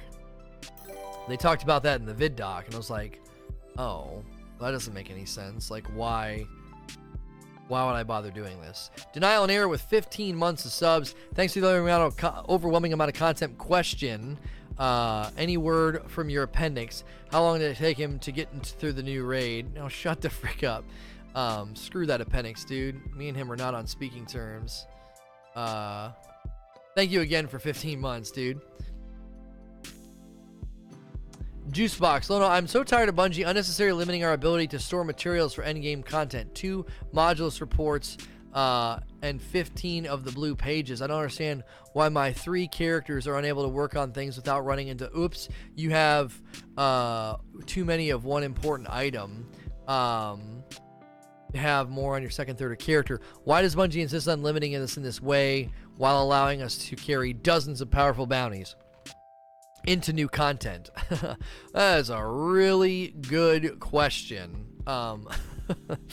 Yeah, to me it is a little disappointing that they let people carry all these bounties into the new content that lets you level up, but then within the grind itself they're like, nah, you can't have more than that, we're gonna limit that.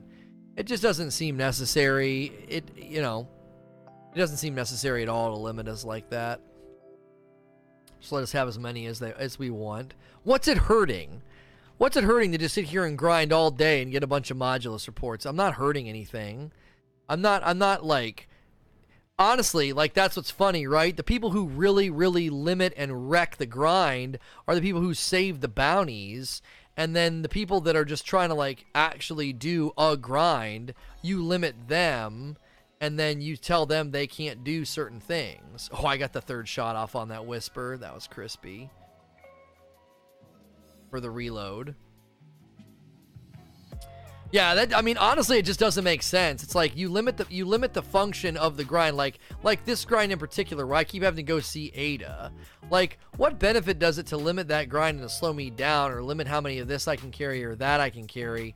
Like, but you're gonna let people basically go into raids over leveled because, you know, I guess that's okay. But me having efficient, like, currency paths isn't. That to me doesn't make any sense. So, and it's a good thing to point out. Next question. 8Dog. I feel for $35 you get a lot of DLC, but I'm full of shakes and other health problems. I do enjoy the new auto rifle a lot. Very stable for me. Same with the new and old Black Armory Bad News hand cannon. What else do you think people in my spot can expect in the future DLC for weapons that are smooth like these weapons? I mean, dude, you're always asking questions that are about yourself, like, and your issue. Like, how am I supposed to speculate what kind of guns they're going to put in the game that are going to be good for somebody who has a hand tremor? Like, it's terrible that that's something you have to deal with, but, like, I don't know, man. Like, I don't know how to answer this question. It's just so narrow and specific. That would be like somebody saying, I really struggle, I have a vision issue, and I can only really use long-range weapons like scouts. If I have to do anything up close, I really struggle. What kind of weapons are you going to think are going to get added in the future, Lono, that will help me? I don't know. Like, I couldn't answer that question any more than I can answer this question. I have no idea what kind of weapons they're going to add. Like, find weapons that you can put as much stability on as possible and just try them out. Like, I don't think Bungie's ever gonna target that as a need and a pain point to say we better add more weapons that are super stable for, let's say there's like 1% of the Destiny community out of the millions of people that play that have a hand tremor. Well, we need to make sure we make weapons for them that are super, super stable. Well, like, you can over-legislate and be like, well, there's people in the community that have all kind of, ailments, difficulties, and challenges, and if you make weapons specifically for them, they'll probably be too easy to use and therefore would seem kind of silly for their existence. So, like, I don't know. I can appreciate anybody who has any sort of limitations on their motor skills or motor function playing a game like Destiny, you know, and that new controller they came out with, that Xbox came out with for people who have severe problems of like they can maybe only move one hand or the movement of each hand is severely limited, and they came out with that controller to help those people. There's a really cool commercial where they're like, all the kids come and celebrate their friend beating the boss or winning the thing or whatever, and he's using that controller, like, and they say something like, when everybody plays, you know, everybody wins or whatever. It's not a stupid question. It's just like, I don't have a way of answering it. Like, I don't want you to feel like I'm dismissing you and what you deal with. I don't have a way of predicting. Like, somebody could say, Lono, I really like grenade launchers that function like, what's that Vanguard grenade launcher? Because it shoots like super, super fast. I really like grenade launchers that shoot super, super fast. Lono, what do you think they're going to add in the future so I can use more grenade launchers like that? I don't have a freaking clue. I don't know. So I think there'll always be a spectrum of weapons that you can find yourself working within, you know, your challenges, and it's basically a matter of combing over the weapons each time that come out and just trying them out. So, Andy Echo, Lono, do you think it will be a good idea that Bungie would make a curated roll of every current weapon in the game and made it available through the augmented weapon bounties? That's a lot of weapons, but I like your idea. I think you're overshooting a little bit. That's just a stupid amount of weapons. But what they could have said is Ada and the gunsmith have paired up, right? Ada and the gunsmith have paired up. She's talking with what's his name, Banshee. And all of the gunsmith guns are now available through the augmented weapons, and they're curated rolls. Now, you'd have to make the quest to get them a little bit harder, but they could come out at a level 10 with a unique perk. That's actually like a really smart idea. I continue to say investing in the existing vendors and giving them gear that you kind of would be interested in is a win, and that would be like a really, really good way of doing it by saying Ada now has guns that you probably actually care about. Did I get a prime? I did. Let's see if we can finally get a cloak. Mollywop, you talk a lot about how RNG-based leveling is stupid, and by letting us hit cap ceiling before we do a new raid is a fair way to let people truly try for world's first on level playing ground. I started playing Destiny in year 3 and was wondering, has it always been this way? No, this nonsense started with Wrath of the Machine. It started with Wrath of the Machine. Now, I don't think this happened with Leviathan because there was nothing people could carry with them. Thanks, that doesn't help me at all. Again, RNG and the leveling system. I mean, I literally have a cloak at 28, and you're giving me a 48 chest piece to match my 48 chest piece. Just freaking brutal, man. Freaking brutal. If once they move away from the NPC, I'll take us in. No, it wasn't always this way. This nonsense started with Wrath of the Machine. I don't think you could really do it for Leviathan. I think people just played like crazy. Now, now that I'm remembering, there were frustrations with Leviathan because they didn't explain the leveling system. So some of us wasted valuable exotic quests and had no idea that we were wasting our leveling, right? Yeah, but Eugene, you could play the strikes to get ready, but there were still exploits that people used to level faster. Oh, the new daily bounties. Thank you, Milo. There were still leveling exploits that you could do to get up quicker with Omnigul. It wasn't as bad as it was now, right? So yeah, Eugene's right. Like, there were certainly exploits, and people beat Wrath of the Machine over leveled. They should have done a hard cap then as well, or a soft cap temporarily, to make it so that people didn't beat it so fast, right? And people were basically going into Wrath way higher than they should have been. Leviathan, like, I wasted exotic quests and had no idea that I was wasting exotic quests. Right?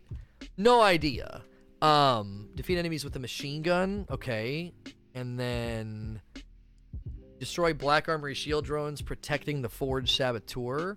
I don't know if that counts when you're in there. You might have to do that on the public space. But this is power weapons and shotguns, so I'm going to switch to that. It's going to lower me below the 41, but that shouldn't be an issue. Yeah, so, I mean, it hasn't always been this way, and again, I don't know why they went this way. I don't know if they sold themselves too far down the river to come back, right? So if they sold themselves too far down the river, it might just be hard to pivot back, and they're dealing with they're dealing with a leveling system that's cornered them. That could be it as well. So, but again, the system only favors the teeny tiniest percentage of players, and most of them are streamers. That's why top directory streamers defend it, because it benefits them. It doesn't benefit the community. Now, I know a lot of them would kind of answer back to what I just said, and they would say, but it does benefit the community, because if I can grind like an insane person for a week and hit max level, all that time that I played is time that the community gets as well to play. It extends the life of the content. My pushback to that would be your ability to level up really fast and get into the end game is part and parcel to your enjoyment. You get to play the new stuff. And then because you want the leveling to be arduous and stupid and favoring your ability to play more than everybody else, then you're basically putting the rest of the community in a hamster wheel, because they could play for a month and not be ready to run the raid. So I just don't think there is a justifiable defense of it that isn't just laden with bias. Even when you try and say, oh, it will benefit the community, I think most people in the community are like, I don't like a slow leveling system with RNG that can screw me, that then subsequently keeps me out of content, you know?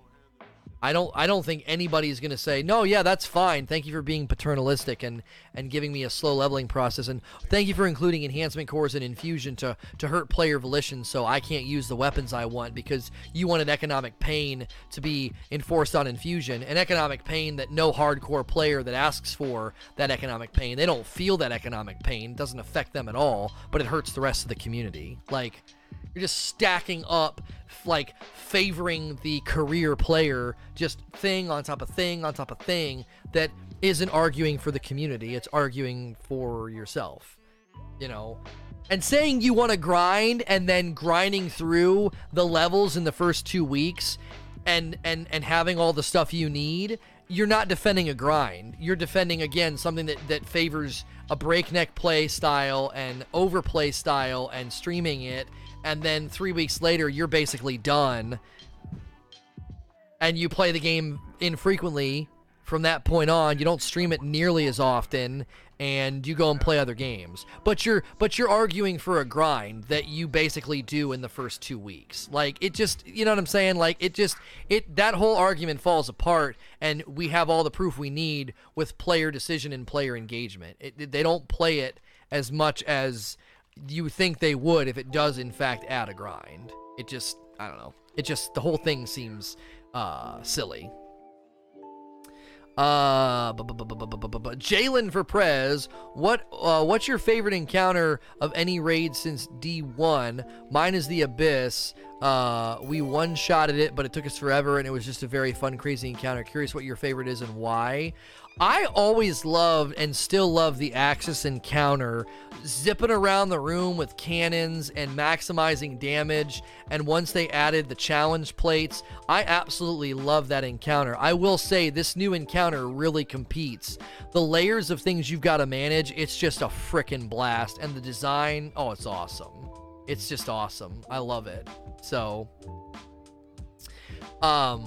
and we got a new sub coming from Home Twitch. Yo, it's a resub. Always love the talks, dude. Thanks for all you do. Thank you, sir, for 16 months of subs. Thank you for keeping your Prime sub here. Cruisin' 11, do you think they could do something in the future with the raid race to prevent DDoSing, other things trollish people are doing to affect the race? This is very apparent with numerous raid teams this time around. I mean, I don't really understand why Blizzard allows you to just join somebody the way that people were joining. Apparently it got disabled that day. I mean, I guess it's one of those things where you live and you learn, right? Nobody saw it coming. Nobody saw it coming. I don't think anybody knew. I didn't know. I wasn't protected. I had mine set to friends and clanmates only. I'm kind of unsure why on raid day. And again, this is hindsight's 2020, right? I don't think anybody in the history thought I better not have my fire team set to public, because in the past, people joining your fire team, you know, wouldn't have been able to just get your IP address. That usually you had to go into a game and then have a piece of software or something that forced host. So you get into the game and you're the host, and then you see the IPs interacting with you. I don't think anybody foresaw this being a problem. Because think about it. For years, streamers have been saying, if you guys want to play, join me right now, my fire team's open. And this didn't lead to people getting DDoSed. I don't remember ever watching a streamer that said, yeah, go ahead, join me. You guys are free to join, go ahead, and then getting DDoSed. DDoSing always happened in trials because people would force host, and then they'd open up the software on their computer, and they could see all the IPs of the people connected with them because they were the host. When you're on a host, you can join, see the IP. So if he was the host and he joined, that's why he got hit offline. The whole thing was just, I don't think necessarily preventable. Obviously they can do things going forward to make it harder on trolls, right? Like we like, think about it like this. I don't think when I conceived of the idea of question answer that I ever would have met such low-life, pathetic losers that would spend hours of their day in my stream waiting for me to do Q&A at completely random, unpredictable times, and then once I do Q&A, they trolled it with fake, stupidly worded questions, and a lot of times they would use my own lingo and my own phrases and stuff to try to, like, I guess, like, make fun of me or something. Right? I don't think we ever thought that would be a thing. Like, the patheticness of human beings is limitless. It's just limitless. And in the same scenario, I don't think anybody thought day one, we better make sure people can't join fire teams because then they'll be able to DDoS them. People might be listening to this being like, what the frick is he talking about? Basically, in the past with trials, if you were host, you could see the IP of the people that you were playing against and knock them offline with what is called a distributed denial of service, which is once you have their IP address, you can use nefarious programs to send them so much information that it knocks them offline. Basically, their modem is like, holy frick, you just shoved a waterfall of packets at me, and then, sorry about the mic bump, and then they get knocked offline. And there's no way for ISPs to protect against this because it's just not normative at all. The average, like, 99% of the community and consumer base of a given ISP isn't getting knocked offline by some douchebag 10-year-old who likes to play Destiny. So it's not something that ISPs can really protect you against because it would cost them money and it's not a severe problem. Master Chubbs with 14 months, thank you very much. So now that they know it can happen, I mean, protections can be put in place. People can obviously set their fire teams to friends only, invite only, whatever. And then so people can't get knocked offline. Also, I mean, in general, Discord, like, got knocked offline too, and I guarantee it was the same losers. It was the same losers. As soon as they couldn't knock players offline, they set their sights on Discord because that disrupts comms as well. They did the same thing during Spire of Stars, by the way. Like, Discord just randomly went down. Guaranteed the same thing was going on. So the situations that happen like this, it's sad that we live in a world full of people that are so awful that we have to protect ourselves from them. Like, that's your existence. If that's the type of person you are, that's the existence that you impose on the world. One where you're so horrible and so awful that we have to protect ourselves from you. Like, and eventually you don't get to do the things you want to do. You don't get to troll my Q&A. You don't get to knock people offline. And the sad reality for these people is you never get to escape yourself. You always have to live with yourself. When you go to bed at night, when you look at the mirror in the morning, you know, when you get ready for work, you don't get to escape yourself. We get to escape you. We get to get away from you. We get to ban you, block you, or stop you. You always have to be around yourself. And that's the saddest thing for their existence, is that you're stuck with yourself forever. So, just trolls. JD Gamer with the next question says, do you think the next DLC will be more focused on Gambit and Crucible because of Trials and Gambit still not sitting in a good spot as it should be right now? I mean, sure, yeah. I mean, you're definitely going to see a focus on Gambit because the next one's called Season of the Drifter and it's called Joker's Wild, and he is the center focus. And there's a new Gambit encounter being added. So that's not even a prediction to make. That's literally what we've been told. Now, I don't know if it has anything to do with Trials. I think Gambit going forward is going to be kind of where they set their sights because they've kind of put their eggs in that basket. They've kind of put their eggs in that basket as far as what exactly they're going to do with Trials and with Gambit. I mean, Gambit, in my opinion, is not where it needs to be, but I think they probably see more potential for Gambit than they did with Trials. Trials engagement was horrible. I mean, near the end there, even during its peak, it just never really captured a large percentage of the audience. And a lot of people would be like, well, then why do raids then? They capture such a small percentage of the audience. My answer back would be, raids don't need to be managed like and babysat. You know what I'm saying? Like, there aren't people getting DDoSed in raids. There aren't people that are complaining about balance and the meta because of raids or because of this streamer or that streamer. I mean, Trials, you gotta freaking babysit it. It becomes just such a focal point for complaint. People hate it. People hate the meta. People get mad. People get salty. People cheat. People DDoS. And so it needs to be freaking babysat. And for what? For like the smallest percentage of the community to engage with it? Like, is it really worth it? You know? If every time you took your kids to the mall, they whined, complained, spilled their food on the floor, and got you in trouble, and got you, and it was a general headache, don't you think you'd stop taking your kids to the dadgum mall? You'd be like, all right, I'm done with this freaking crap. We're not coming back here anymore. You guys don't know how to act, right? So to me, it's like, well, yeah, getting DDoS during a raid that's not the same. That's such a terrible, I mean, the fact that you even use that as an example. People do not get DDoSed from raids when they go to raid. That was somebody that was trying to ruin the day one experience of the stream. Like, use your brain, please. Like, that's not an example. Raids are not like Trials. Don't even try to compare them because people got DDoSed day one. It's not even remotely the same. T-Funk, you've criticized the stomp mechanic and we have all made fun of it. What would be your suggestion to fix the rush the boss? Personally, I think the boss should have a stomp, but instead of knockback, it's DOT and suppression. Oh, damage over time and suppression. Well, yeah, I think I honestly feel like the way they did it, I like the way they did it in the raid boss fight, right? The raid boss fight's perfect. If you get too close to him, you just freaking die. He stomps and you're dead. And obviously the way you kill him isn't just a barrel stuff rush. It's sit back, use the mechanic to your advantage, and obviously you got to use snipers well or it doesn't work, right? You've got to be kind of like navigating those buffs and hitting your shots because he kind of twitches, right?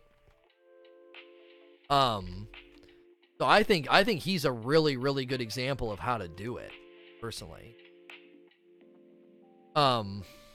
Also, I just think getting physics in general is just getting old.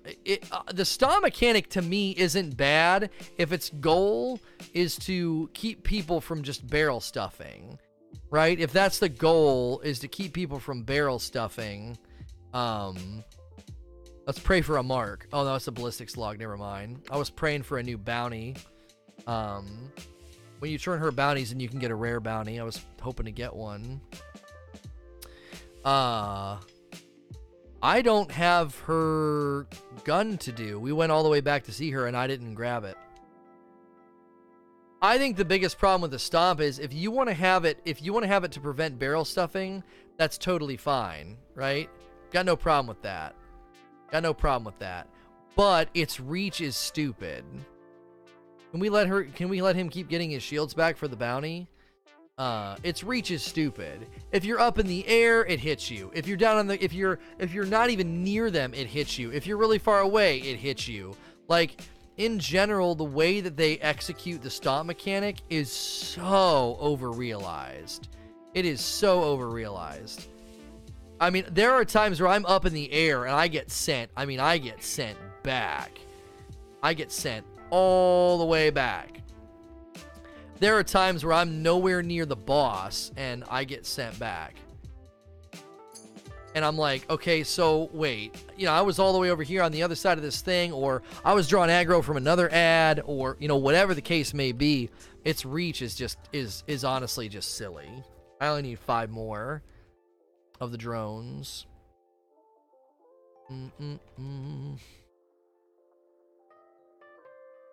Next, Bower Socks. Did you consider the Sparrow encounter to be similar to a time jump puzzle? No. It doesn't feel like a time jump puzzle. It feels like a Sparrow race. So it's not similar to something that it's, maybe you're just saying it's not an encounter, it's a jump puzzle, but there's urgency, maybe is what you mean. Yeah, I mean, I guess I don't need every encounter in a raid to be, okay, we can kill him. I don't need every encounter in the raid to be perfect or super challenging or a boss or you know, absolutely you know, phenomenal. Oh, we're probably gonna fail. I can't get an angle. He's hiding behind the box. He hid behind the box. That sucks. I didn't have the thing from her anyway. Again, that's why this grind with her is so freaking stupid. It's so stupid. I should have saved those for her other bounty. You have to boomerang too much, and then if you boomerang and make a mistake, you can't even like get the thing. You killed him? Oh, I actually did kill him because it dropped loot. Are you sure? I thought we failed. It looked like we failed to me.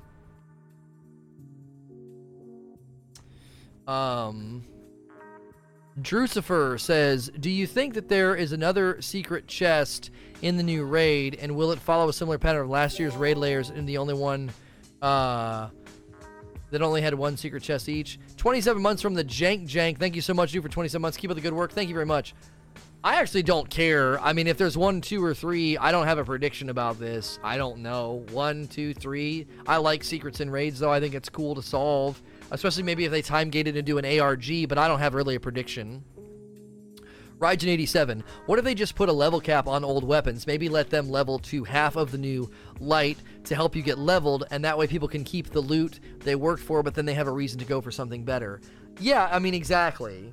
You got a bad root news run? We definitely killed him. I don't know how I killed him. It must have registered as him dying. It didn't feel like I killed him. Yeah, I mean, this is a good halfway point, so people could be like, well, at least you let me use my guns for a little bit in the new DLC. I just don't see a way to leave behind all the guns. I don't see a way to leave behind all the dead all the old guns.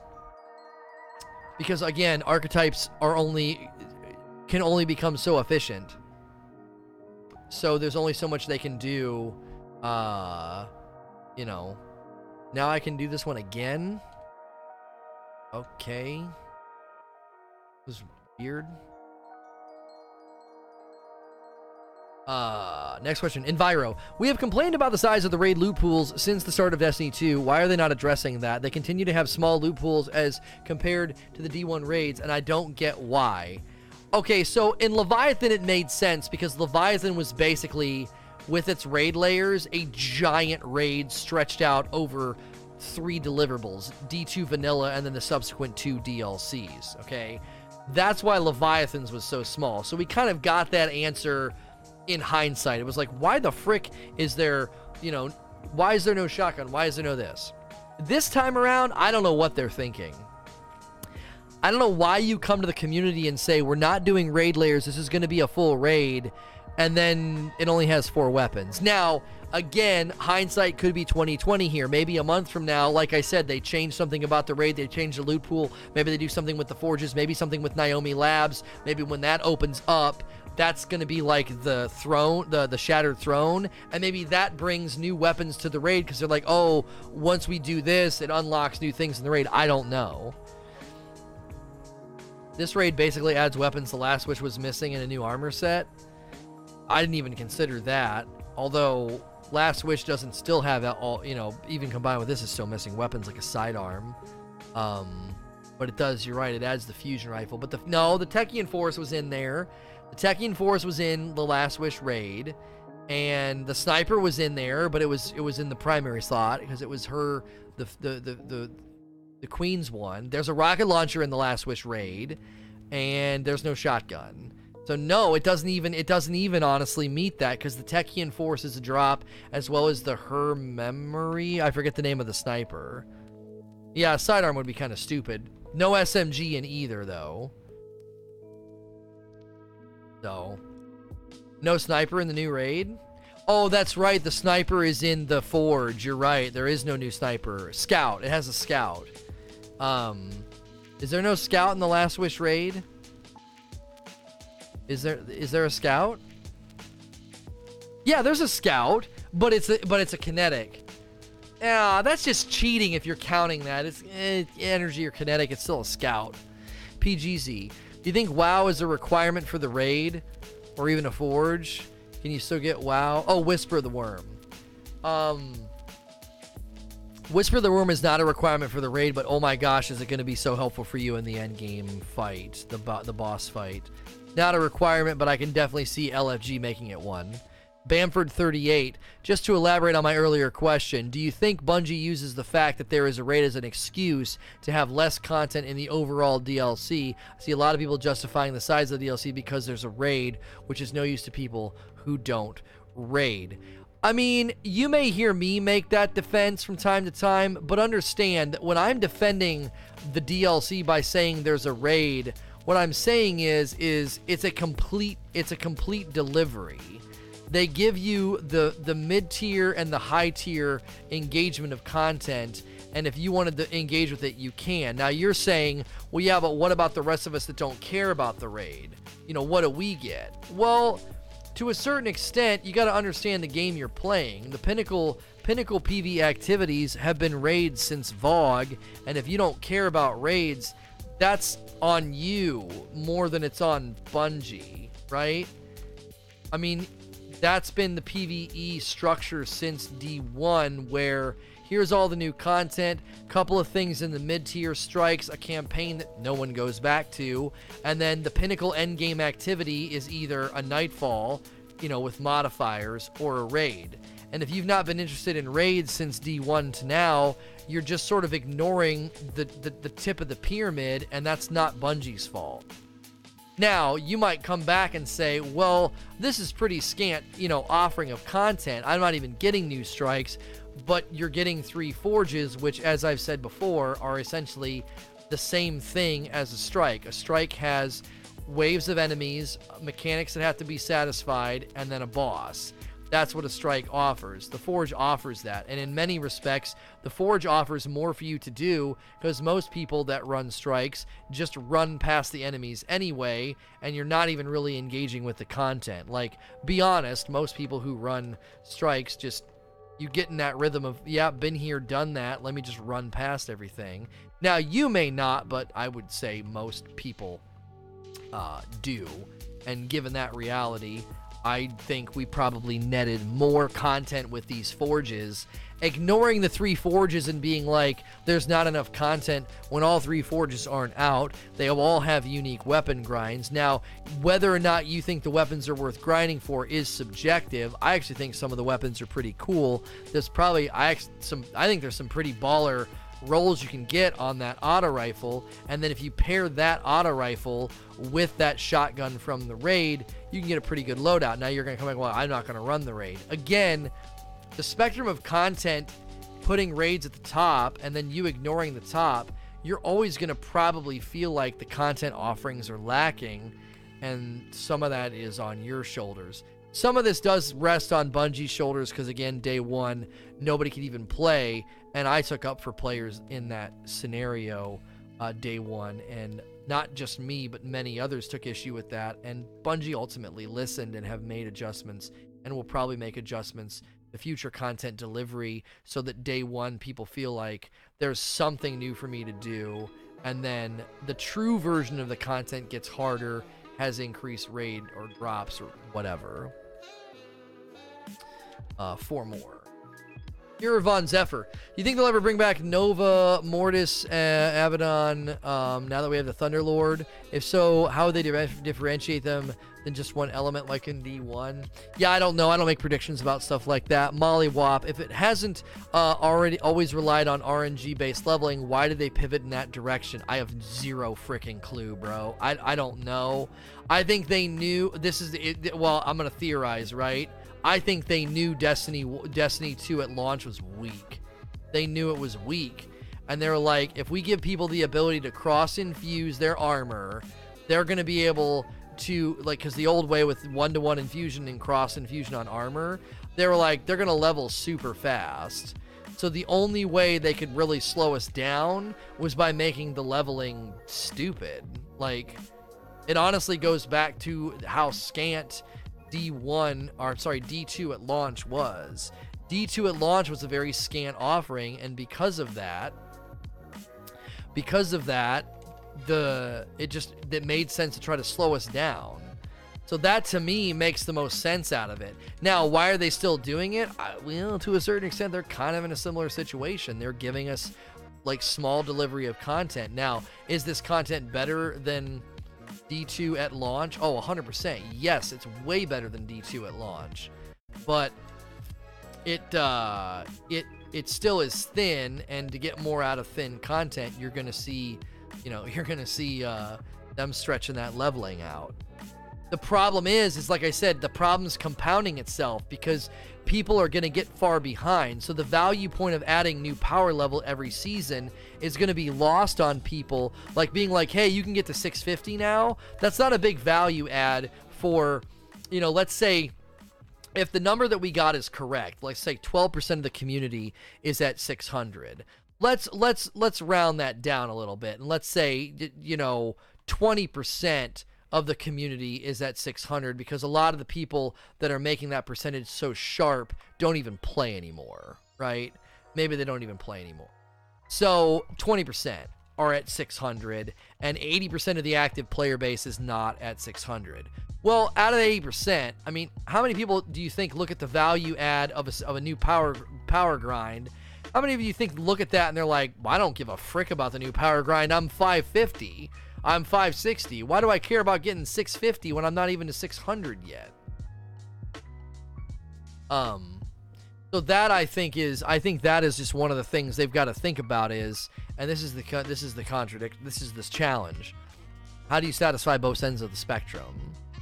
Why are there so many people vying for hardcore sentimentality, but then there's also people vying for casual sentimentality? How do you satisfy those people? Because clearly D2 didn't satisfy like the one end of the spectrum, and it hurt the game. There was no grind. There was no reason to keep playing. I think even casual players could see that. They're like, I don't really understand what I'm supposed to be doing. There's nothing to really chase. So given that reality, I think that we've learned both from the delivery of Forsaken and Black Armory and Destiny 2, there's got to be a better way to get into the middle. And I think one of the ways to do that is with difficulty. Difficulty settings is a really good way to let people feel a sense of, okay, I can play, but the real pinnacle version of the content is over there at a much higher power level. And then they level up, and they have that incentive to level up and go do it. But while they're waiting, or while they first get the content, they can try it out. Spectrum of difficulty is probably going to be a solution that gets pushed out in the next month or so. Just like I said they were going to streamline leveling to 600. That was in a past talk, by the way, within a week. Within a week ago, I said they're going to streamline getting to 600. They've already done that, and they're going to probably do more to streamline the level to 600. Saving Annihilator, congrats on the raids, man. One thing I noticed within this raid was that the final boss wasn't just an interactive prop. Riven, Callus, they just stood there, they occasionally shot, moved around, and acted like an actual enemy. Did you enjoy it more because of this? Oh, yeah. Oh, yeah. People that are like, let's do damage up here in the building. I'm like, we tried it, and we had a hard time, and I kind of like that. I like not feeling safe. Oh, we'll just go stand here and nothing can touch us and we'll shoot from here and then we'll get tons of damage on the boss. That's lame. I like how you have to adapt on the fly, and I hope it's really hard to consistently bait him to the front. Because if it's really hard to bait him to the front, it's really gonna make teams have to rise to the occasion. Right? That was like Axis. If you, I can't do empowerment, I don't know, I'll mess it up. Yeah, tough luck, man. You might get chosen for empowerment. You got to figure it the frick out. Move your feet and get over there and slam his back. You know, you didn't get a choice. You had to. You had to do your job. And I like being like, nah, dude, you can't just stand and dump rounds into this guy's face. Now you can master damage and try and get really, really good damage cycles on him with the buffs, but you know, that doesn't necessarily mean it's going to be easy, or that he's just going to stand there like a prop. As this is a very good way of putting it. Like, just stands there like a prop. No, he's moving around, man. He's got guns. He's got three or four different attacks that you can stun to protect your friends from. Like, it feels like we're interacting with an actual boss and a big giant enemy, you know? So that's something. Oh, you want to get a Wardens like this? People are enjoying the Wardens with Feeding Frenzy and Rampage. Yeah, Feeding Frenzy is superior to Outlaw in my opinion. It's so close to the reload of an Outlaw, and I don't have to get a headshot kill, get the increased reload. You know, I'm not even wearing hand cannon gloves, by the way. So this isn't even as fast as Feeding Frenzy can be if I was wearing the proper gauntlets. My Shards of Galanor rolled auto rifle, which was not bad because when it dropped I was working on the breakneck, but and the breakneck's really fun. Valduvis, should Bungie add more dungeons like Shattered Throne? Yes, people are theorizing that's what Naomi Labs is. Will Stizzle says, Lono, don't you think it could have been easier for them to raise the light level difficulty to maybe 600 light so people who don't raid or crucible can make it to 600 light? Raise the difficulty of stuff to 600. I mean, I don't necessarily know if that's the solution, but I think they could have said, and this is what I've been arguing for. They could have said everything in the game now gets you to 600. If you're running strikes, public events, patrols, bounties, anytime gear drops, it can help you get to 600. Why? That level cap doesn't freaking matter anymore. Getting to 600 isn't an achievement anymore. So if you get people there faster, then they can be at the starting block ethos of Black Armory instead of being behind. Would be my feedback, is that you have to give people the inroad to the new content, or it doesn't feel like new content. It feels like, what the frick? It feels like just a big giant gate in your way to enjoy the new content and say, oh, nope, can't touch it. You got to get to 600 first before you even want to dream about being even close to strong enough for this. Thought I killed him. Guess I didn't. Next question from Bamford.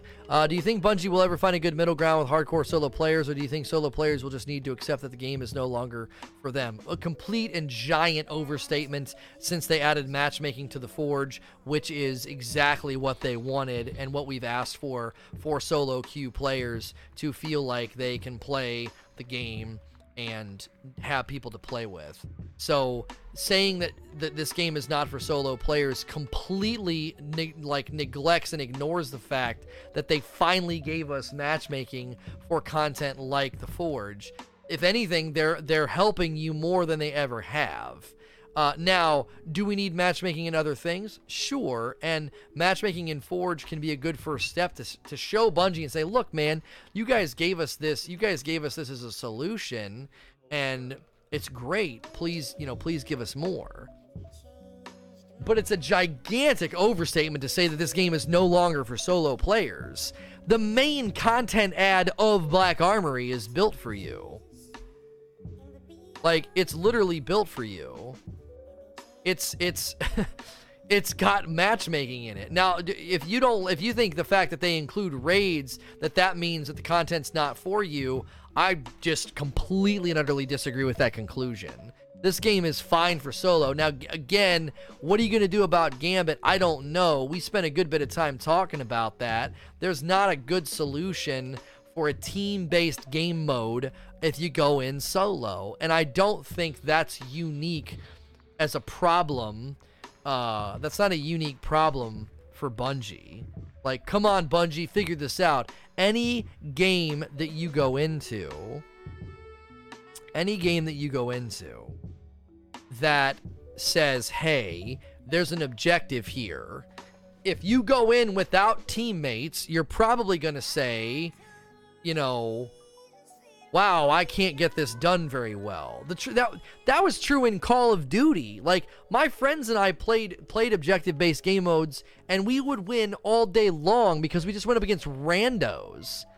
My friend came up with the term randos before I was a streamer. He called them Randy Moss. We had our own terms. We had our own jokes about playing against randoms because it was easy.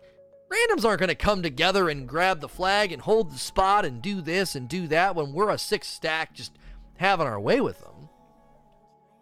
So that's not unique to Destiny, but I do think they're making plays and doing things to make solo players feel like there's options for them.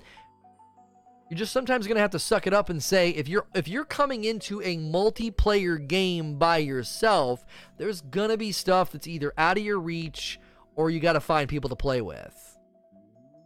I mean, Destiny has been, and saying that it's no longer for them just doesn't make sense to me. There's more solutions in this game for solo players than there ever have been. There was no matchmaking for Court of Oryx. There was no matchmaking for Archon's Forge, So D1 had raids, had nightfalls, had strikes. They limited matchmaking. They didn't have matchmaking for raids. There were elements of that game, same deal. If you went into trials, you needed a team. It was like the pinnacle version of team-based combat. So I don't think has ever been not for you or is more not for solo players now. I think it's always kind of been in this lane of there's options for both. Figure out what matters the most to you.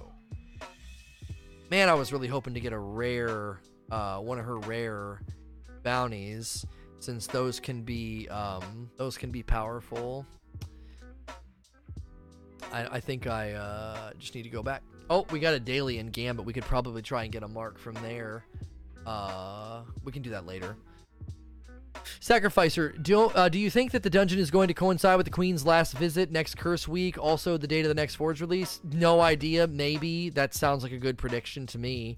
Tribal, with the addition of the Forges in the raid, do you think 650 is too low of a power cap until next season of the Drifter? No, because power level isn't a quality point for anybody.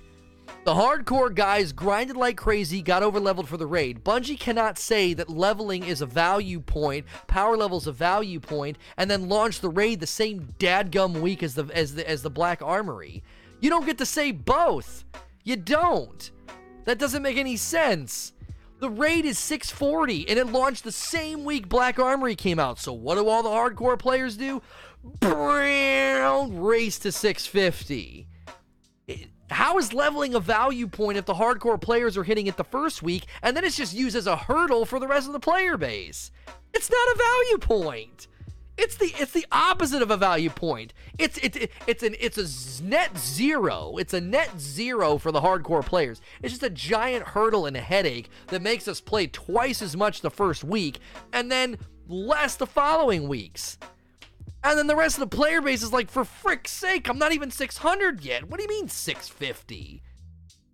Leveling is only a value point as a way to structure the end game, and then it's only a value point if you equip players to level up efficiently. It's not a value point if people have to game the system, do exploits, and grind like crazy the first week, and then leveling's a non-issue for hardcore players.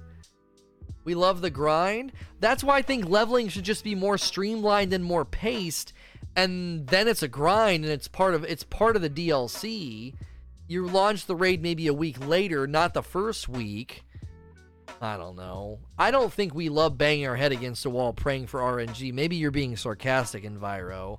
I think that there's much better ways to structure this than it's been structured, because it's just such a pendulum swing of value. Oh, you're joking. Okay, you're being facetious. I was going to say, I don't think anybody enjoys that.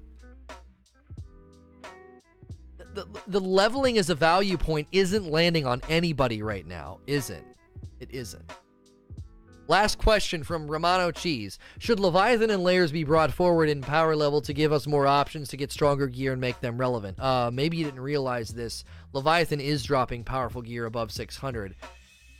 Wait, we didn't run the raid layers. Are the raid layers dropping gear higher? Did we miss an opportunity for power? I don't think anybody was running the raid layers. Oh, not Leviathan and raid layer. I'm sorry. We were running Last Wish. My brain just totally betrayed me. Should Leviathan and the 2 raid layers be brought up? We were running Last Wish. I just totally freaking blanked there. Leviathan does not drop higher. Given that the first Forge was 625, and the new raid was 640, and Last Wish helped people get, level up, I think at the very least they could have said, hey, Leviathan and the raid layers are dropping up to 625. We'll help you get halfway there.